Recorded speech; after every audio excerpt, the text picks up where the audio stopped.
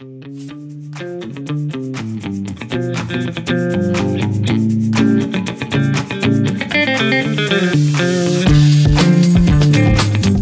everyone. Shannon Tipton here, and today we hosted a Learning Rebels Live with Rachel Burnham, who, by her own words, helps people use visuals and drawing to think, learn, and work better through sketchnoting.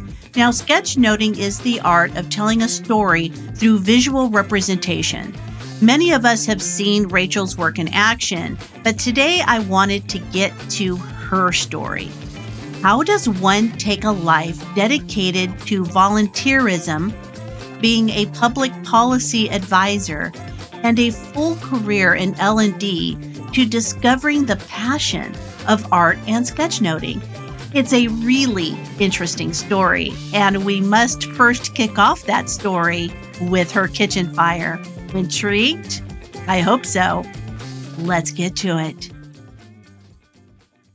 Well, hello, everyone. Welcome to another Learning Rebels Live. I am thrilled today to have Rachel Burnham with us. And Rachel graciously hosted a Learn Something New for the Learning Rebels community here a while back.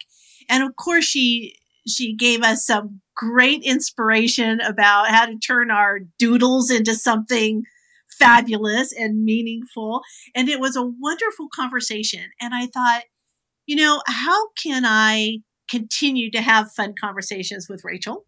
And also to learn more about your journey specifically, because I don't know a whole lot of L&D professionals who woke up in the morning and said, when I grow up, I want to be a workplace learning professional. That's what I want to do.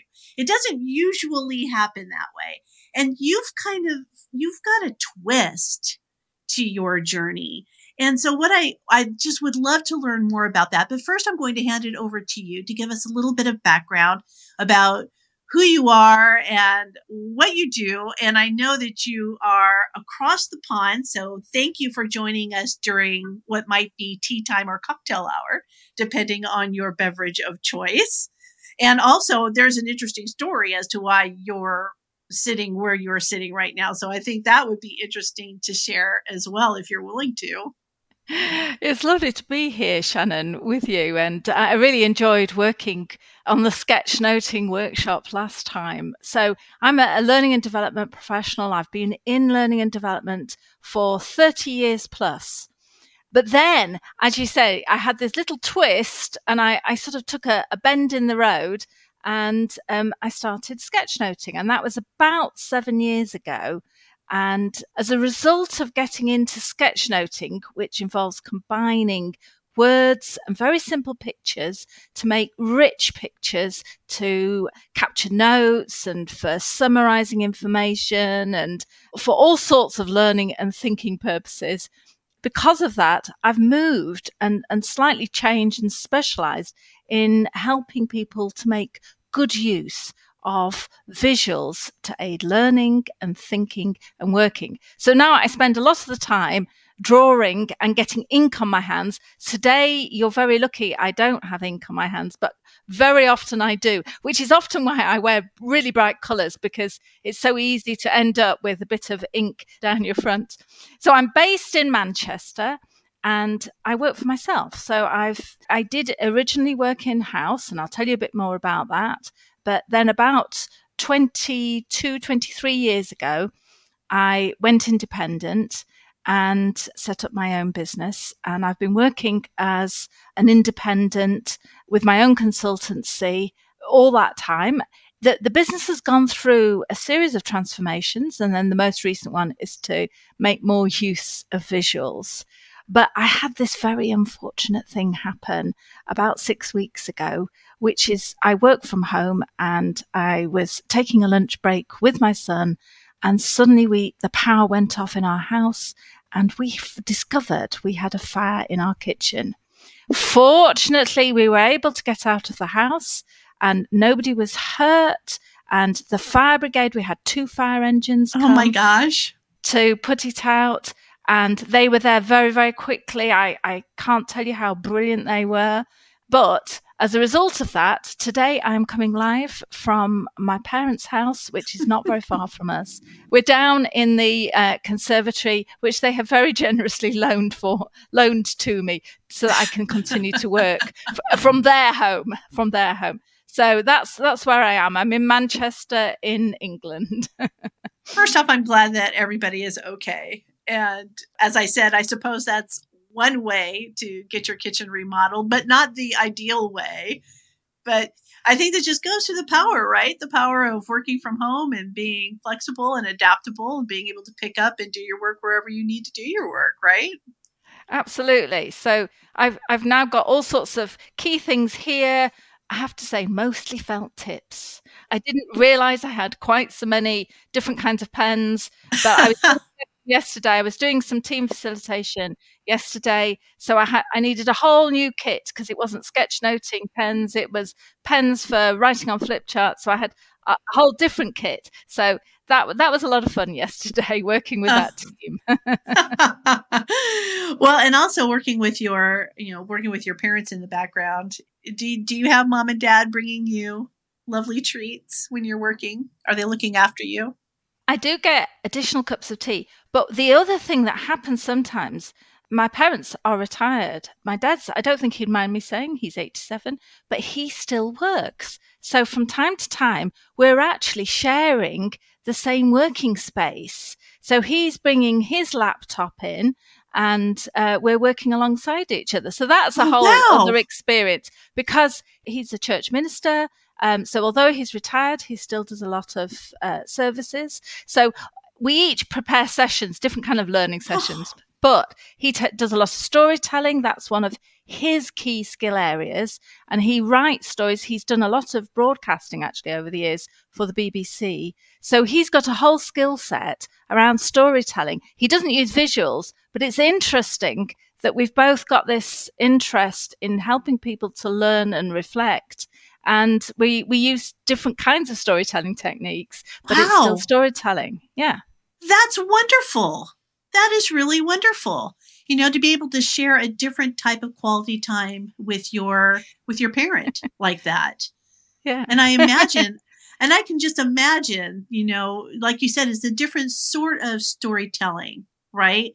But I'm sure one does enhance the other. And I'm sure it makes the stories that you're sharing richer, right? Because you're able to share these different techniques, even unconsciously. We actually, have shared tips over the years. You were asking me about my mentors, and I'd have to say that my dad is one of my mentors.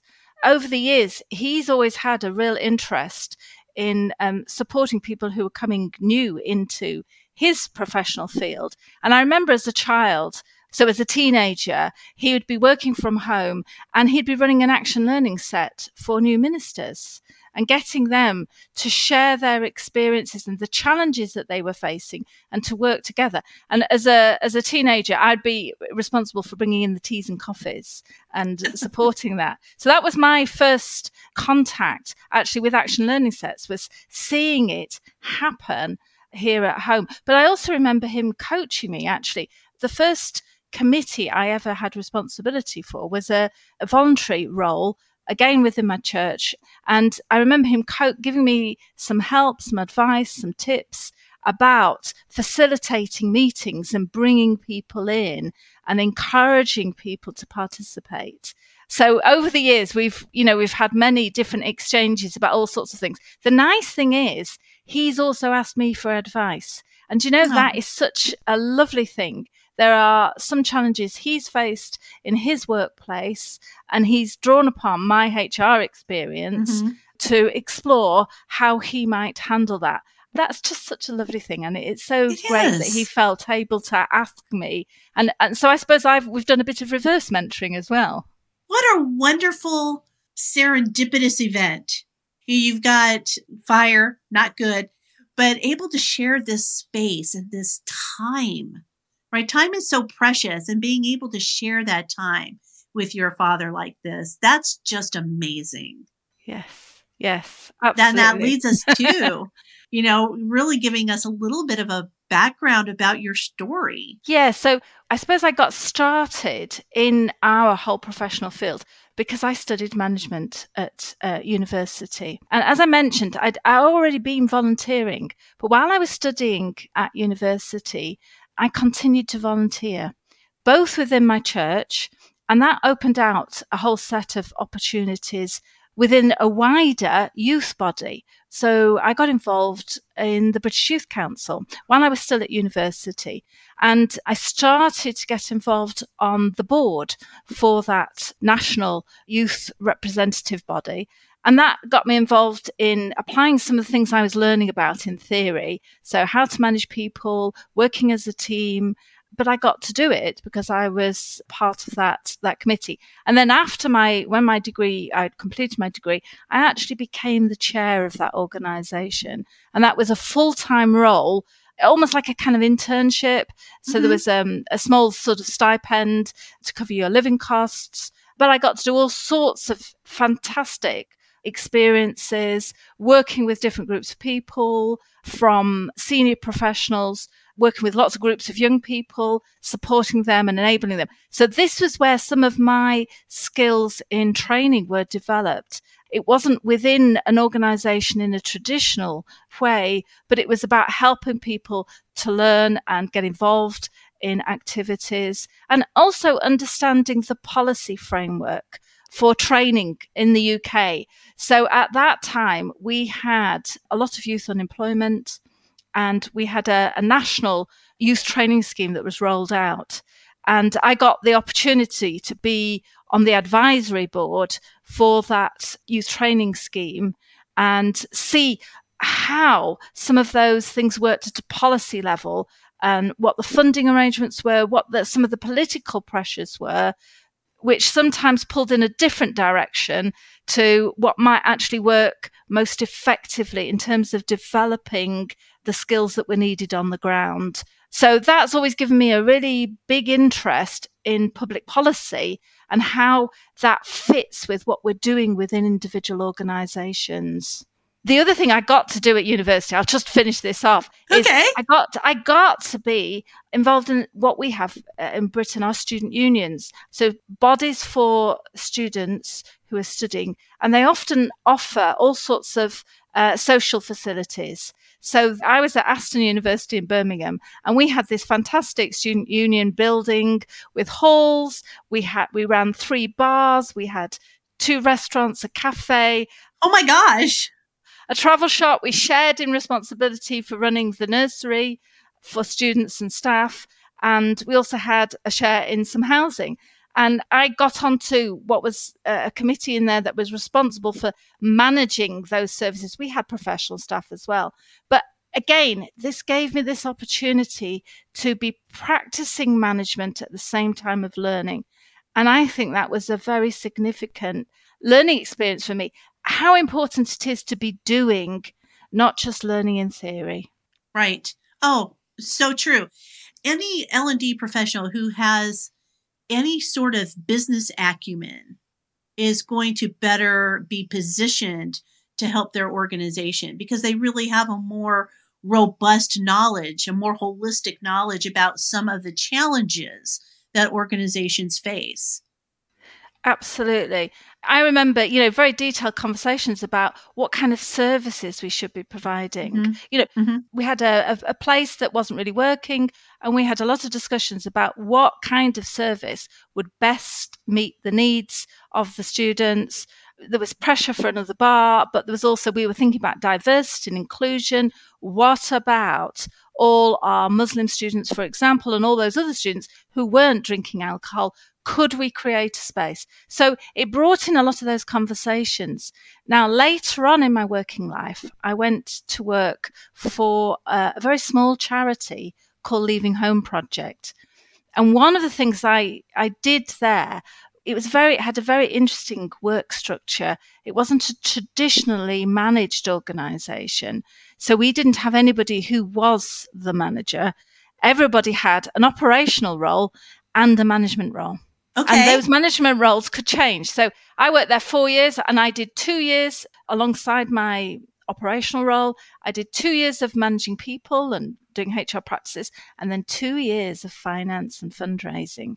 And that was so valuable. I have to say, I didn't love it, but I draw upon it all the time. I mean, to have that so often in L&D, until you get into a more senior position, you don't get that hands-on experience of putting budgets together, of costing pieces of work, of understanding the hidden costs that are there, all the things that have to be included within that. And I think if you can get that experience, particularly if you can get that experience early on, it's so worthwhile. Even if it's in a very small organization, I have to say this was not a big organization, but the same insights. It gives you some questions to ask. It gives you some things to be thinking about, and it makes you aware of how within learning and development we can add value. We're not just a cost. We actually bring value to an organization. And that's a different way of thinking. And often people don't have that in our field, unfortunately. Absolutely. A lot of L&D people, they don't have that sort of financial experience or that backbone, right, of coming in. And so some of them may be sitting here and they're listening to you right now and they're like, well, that's all great. And that's if you're in a learning leadership role, you might have, the ability to learn those sorts of important business acumen competencies. What do I do if I'm not in that position? So what would you advise a person listening right now to say, how can I get that sort of insider knowledge? Well, I think one thing is build relationships in the organization with people who do have those responsibilities. Build relationships with the finance team. Get to find out what's on their agenda, what's on the agenda of more senior managers in your own function, but also of operational managers. Another way of getting the experience is to volunteer. I've found all the way through my career, I've had this sort of strand of volunteering, and that's opened up different kinds of experiences. Then that's brought additional insight to me, to my professional work. And I'm still involved in volunteering now. And it's both an opportunity to stretch yourself, take on additional responsibilities, but I think it often also gives you the chance to try out things that you can't do in your work. So it could be taking on finance responsibilities. It could be trying out things perhaps in L&D that you can't do in your own organization because they haven't got proven value yet. They haven't been done. So one of my volunteering roles more recently has been within CIPD, which is the professional body in the UK for HR and all the people professional elements, including L&D. So I was chair of CIPD Manchester, which is the local branch here. It happens to be the biggest branch, I think, in the world, actually, for CIPD. One of the things that I did there was I before I became chair was I led on L&D, and I've had the opportunity to try out all sorts of different ways of running learning events and working in different sorts of ways, adapting ideas, playing with things, testing things out. So, for example, I used to run a series of events that we called L&D Cake Camp. I love to get a bit of cake in there, into a session. And we ran these in coffee shops. And rather than being speaker-led sessions, we sat round tables. It was very conversational. And what we did was we brought in people with experience locally. So they weren't big names. They were people from local organizations, and they were doing a little bit of something that was interesting. So it was a really nice way to get a diversity of people sharing experiences, things they tried out in their organization, and they were a little bit different. So we themed them. We might have one that was looking at how do we evaluate, and we'd get lots of 3 or 4 people with a different story to tell, a little different practice, some of which will have worked really well, some of which might have been a bit, okay, that bit worked, but that bit not so good. And they would share those, and people would chat on the tables, and they'd just get 15 minutes, 20 minutes with that table. And then we'd get those people, those presenters, to move round. So they'd circulate round. And all the while, people would be having a cup of coffee and eating cake and lots of conversations. It wasn't at all a presentation, but so much inspiration and focus on what's good. But the other thing for me was it allowed us to have a much broader range of people sharing their experience. You know how you go to some of the big conferences, and even today, often it's white, male, middle-aged speakers, and sometimes that's the whole panel or the whole range of speakers, pretty much. But with this, you could have a whole range of different voices going on because you've not got that expectation that people have got loads of experience. So sometimes people would be saying, well, I don't feel I've got very much to share, or I haven't got that experience. But this was something that you could have a go at doing and build experience, and we'd get that benefit of all those diverse sets of experience. So I think volunteering is such a wonderful way to broaden out what you're doing. Absolutely. And I love how volunteering is such a big part of your journey overall. There's just so much that we can learn. I volunteer at the Career Counseling Center, and there's just always so much that you can learn, from other people who are in different positions or are at different points in their lives. Those stories just are so very helpful in building up and moving forward. Now, here's where I'd like to learn a little bit more about your individual journey. So now we've got this wonderful and very rich backstory. How did you get there to here? How did that happen? Well, clearly there's an interest in storytelling that's in your background. It's a strong part of your background. But how did that merge then into what you're doing now? Well, what happened was I mentioned that I was working at this charity, Leaving Home Project. And this charity had the aim of preparing young people for leaving home. But we were a very teeny tiny team. When I went there was only 2 of us, and we were aiming to cover the whole of England and Wales. So that's a lot of ground. So we had to adopt strategies. And one of the strategies that we adopted was training. So that's how I started training. We also adopted a strategy of curating resources.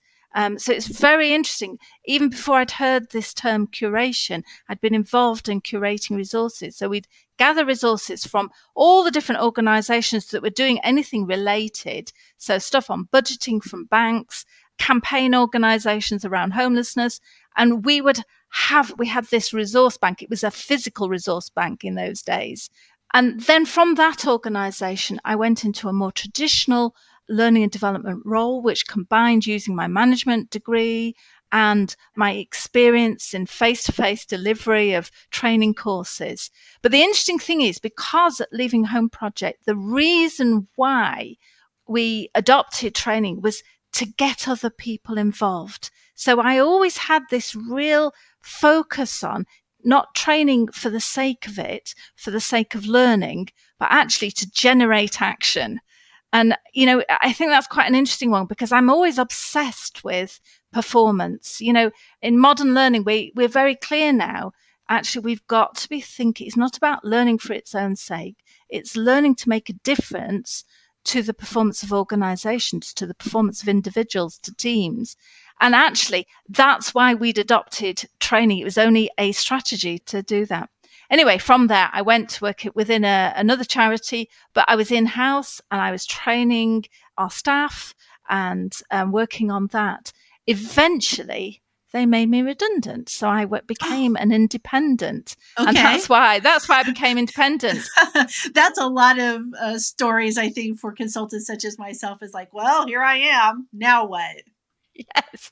A lot of people, I think, have a very flowery and rosy picture of being an independent. Oh. And, so many people in our field want to work for themselves. Actually, I didn't have that idea, because my husband, he worked for himself. And actually having two freelancers in a single home didn't feel like a good idea at all. But I kept getting offered freelance work. So in the end, I kind of drifted into it. And somehow I've made a success of it. I've been working for myself now for, I think this is my 22nd year.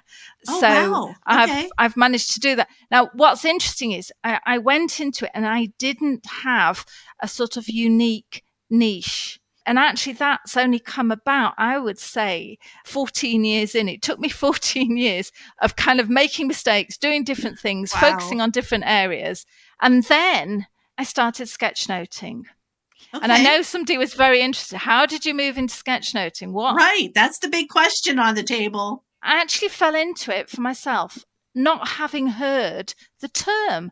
I was at a conference, a HR conference, and I travelled there by train.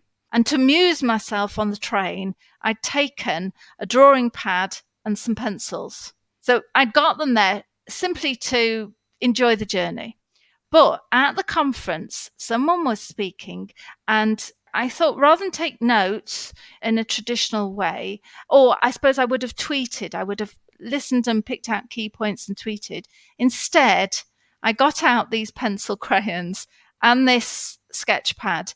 And the person was talking about resilience, and they were defining it, the ability to bounce back. And I drew a circle, coloured it in red, turned it into a ball, did a bounce line, wrote resilience is about the ability to bounce back. Right. And did a little smiley face. So it was the simplest picture ever. Everybody could do this. And I took a photograph and I shared it on Twitter, and I kept doing that through the session and through the rest of the conference. And I had such a supportive response from my Twitter followers, on people who I was connected with, that I just kept on doing it. And I kept on doing it, going to other sessions and doing that. And eventually, one of my contacts, Simon Heath, he tweeted me in. He said, "You know that thing you do? It has a name. It's called sketchnoting." So, I think that's very me, that I started doing something and I learnt by doing it. I didn't even know what it was. I just had a go at it. And I think there's a lot of things you can do when you've got that kind of supportive group of people around you who encourage you to take risks. And some of my drawings, honestly, at the start were not very good. I don't have a background in art. Honestly, my art teachers would be shocked, appalled, amazed, stunned to know that this is what I'm doing. But gradually, what's happened is I've done more and more sketchnoting. Other people have asked to learn about sketchnoting, and gradually, more and more, my work's it's kind of gone in that direction. And now that is the focus of most of my work. Not quite all, but most of my work makes use of visuals in some way. That's outstanding. I love the twist. The universe comes calling, doesn't it? And it says, you have a talent. You need to explore that talent. And to do it with an occupation that you feel passionate about, that's hitting the lotto, isn't it? Yes, absolutely. And I think one of the things that I've tried to bring to sketchnoting is my understanding of how people learn, and trying to really think about how sketchnoting can be used alongside what we know about what's effective. So what's the research telling us, particularly from cognitive psychology, about what is effective in learning? What's the evidence for what works? I've tried to connect that and make sure that what I'm doing, actually, it's got a sound basis for it. So as well as just trying it out and playing, it's also about connecting with what the evidence is and really trying to understand that and not over promise. Sketchnoting is a wonderful tool, but it isn't the answer to everything. You have to use it alongside a lot of these other things that we know about, like having a focus on effective performance, like paying attention to what supports learning transfer, all of these other fields. You can't just there isn't one thing that's a wonderful tool on its own that will solve all our learning problems. There aren't these silver bullets. The magic wand. Yes, no, absolutely. Wouldn't it be wonderful if there was? But there isn't. So we have to do the work to understand how it fits in. I can see I'm being asked what's the difference between sketchnoting and mind mapping. And I would say the thing about sketchnoting is it's more flexible. There aren't so many rules within it. So there's lots of different styles of sketchnoting. And within a sketchnote, you can combine flowcharts, cartoons, you can be more diagrammatic, or you can be more illustrative. And that makes it a very flexible way of communicating particularly complex information. Well, you have a sketch note for us. Oh, yes. I was in preparation for today. It's a very simple one, this. I was thinking about my own, I suppose, career path, and I just started sketching that out. I do this, actually. This is my reflective journal. I do little reflections, not every day. I don't get up at 5:30 in the morning to do all those wonderful things that people talk about. But occasionally in the morning, perhaps over a coffee, I might take, 15 minutes, just do a bit of reflecting and combine words and pictures, a little bit of a diagram, just to reflect on it. So that was me. There's the house, the Leaving Home project. You can just about see that. You can see some pens coming in. I can't point on the camera. There we go. Here we go. There's some pens coming in. What I love about that is the visual of the loop-de-loo, here we go. And the unexpected that comes around. And that's what just really makes for a life that is full of interest and full of stories, and allows you to, absorb what's around you, for one, but then it opens up the world for what is it you really want to do. Yes. And have that sort of fulfillment, I suppose, in your life. And I can tell that with you. Whenever I see your work or whenever I talk to you, the joy in what you do is just so evident. I know a lot of people are like, oh, I want to be there where she is at. And so what kind of advice would you give, to others who are like, oh, I just haven't found my passion. I wish I had that joy. I don't. One of the things for me, and one of the things I wish I'd learned earlier, when I was working within an organisation, particularly my first job that was a real learning and development role, I was the only learning and development person. And I learnt a lot and I tried out a lot when I was doing that. But now I look back and I think, I wish I'd had access to a wider network. I wish I'd tapped into mentors in the professional field. So I'd really encourage that. One of the things that really opened things out for me was when I first moved onto social media. What happened was I'd gone back to study at a local university. I was much the oldest in the class, in the group. Mm-hmm. And lots of the other students were using social media. And I was also at that time a facilitator for professional qualifications for people coming into learning and development. I was running courses for people who were doing the CIPD qualification. A couple of my students, so this is where I learned from them, introduced me to Twitter. And I was a bit reluctant. And so one person ran a session, and all I did was in their book list, they'd included Jane Bozarth's book, Social Media for Trainers. Mm-hmm. And I bought that and I started reading it, but I still didn't put my foot in the water and get on Twitter. And then another one of my students, took that book along to a session, and she, before we'd even started the session, she'd been looking at it and she tweeted Jane. And by the time we had coffee, mid-morning, Jane had tweeted her back.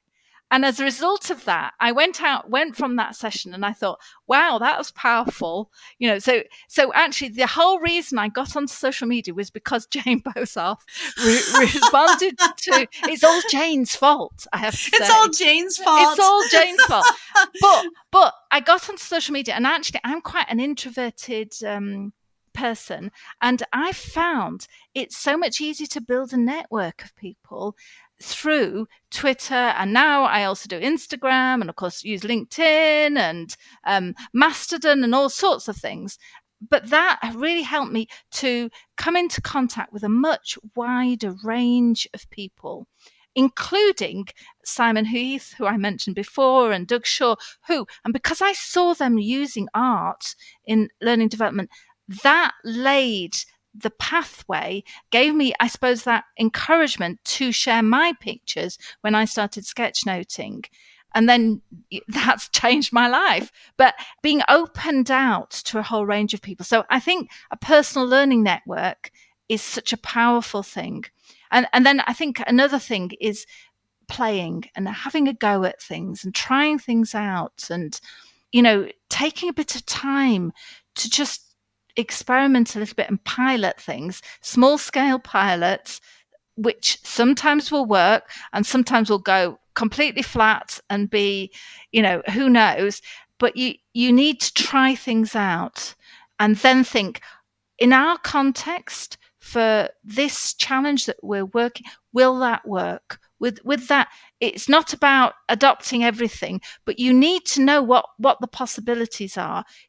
Is VR? What's going on with VR? What's happening with podcasts? What's going on with there's so many different tools that we could use, but you need to have a bit of an idea. You don't necessarily need to be an expert yourself, but you can, within your network, have people who are experts in those. And then you can go to them, you can learn from them, you can find out how best to use those. And then you've got more choices at your fingertips. So it's not about doing, this choice or this, but being able in different circumstances to pick different things out. So playing and having that personal learning network, so important, and then piloting stuff. Through all 3 Ps, actually. All 3 Ps. There we go. Yeah. Yes. We got the 3 Ps that we can end this conversation or conclude this conversation on. I love the idea of just finding people who are interesting to you, right? Yes. Find people who are interesting to you, who are doing interesting things. Reach out and find out what they're all about. Talk to them. Ask them. I find that this community is very generous of spirit for the most part. And if you just reach out, they'll reach back. Absolutely. And you don't know where that will lead to, and what new things that can open you up to. I'm just launching a new podcast, which we're trying for a subscription model. I'm working with the wonderful Andrew Jacobs, and we're working on this, and we're calling it the Not Just a Podcast, because we're alongside each podcast that we produce, there's going to be a sketch note. Nice. And then we've got different levels of subscription. So there'll be a live experience and opportunity to have one-to-ones either with Andrew or myself. And, this is a new development. But actually, Andrew and I first met and became colleagues and worked together because I responded to a tweet from Andrew. I mean, I'm probably going back now about 7-8 years. And then we each wrote a blog on a piece an article that Andrew had found, and I did one of my very early drawings in response to that. And now, can't believe it, now we're working together on that, and that we're launching on the 5th of April. So if you're interested, find out more. I'm very excited about that concept. Andrew's always been a great supporter of Learning Rebels, as is yourself, and I do appreciate that. And Andrew, you never know with Andrew, and that's the fun bit. when it comes to talking to Andrew, you just never know where the conversation is going to go, but it's always filled with wisdom. Well, on that note, we do have Rachel's information, so you can reach out to Rachel on the Twitters. You can find her there, or Instagram, or connect with her on LinkedIn if you want more information about her journey into L&D, or advice if you happen to be an artist, or you're looking to level up your visual designs. And I know that she would be willing to, offer a piece of advice or two. So thank you, Rachel, for joining us today. This was fun. I learned so much from you, and I'm just in awe of your journey. So thank you for sharing that today. That's been so much fun. And I never guessed that we'd end up talking about the fire and then mentoring from my dad as a as a starting point for this conversation. So you just never know. You just never know. The universe called. I had to answer. Thank you. Hopefully I'll see you. Will I see you at Learning Technologies? Yes, that would be lovely. Yeah. Excellent. Excellent. Well, I look forward to seeing you there. Until next time. Until next time. Well, there you have it. Rachel Burnham, storyteller. I don't know about you, but I could listen to Rachel all day, every day. Her story is just so intriguing. And as most story goes, there was an unusual twist. I didn't expect for her story to start off with the conversation around her kitchen fire. But when the universe calls, we have to listen. Now, while the fire isn't the why behind her whole story, it certainly was the catalyst to help tell it. The moral of the story here is: find something that gives you joy and build on it. You never know where those steps may take you. Now, how can the universe help you build capability and to strengthen your overall relationships? Well, discover the Learning Rebels community in the links below. In the meantime, stay curious, be rebellious, and take over the world. Bye for now.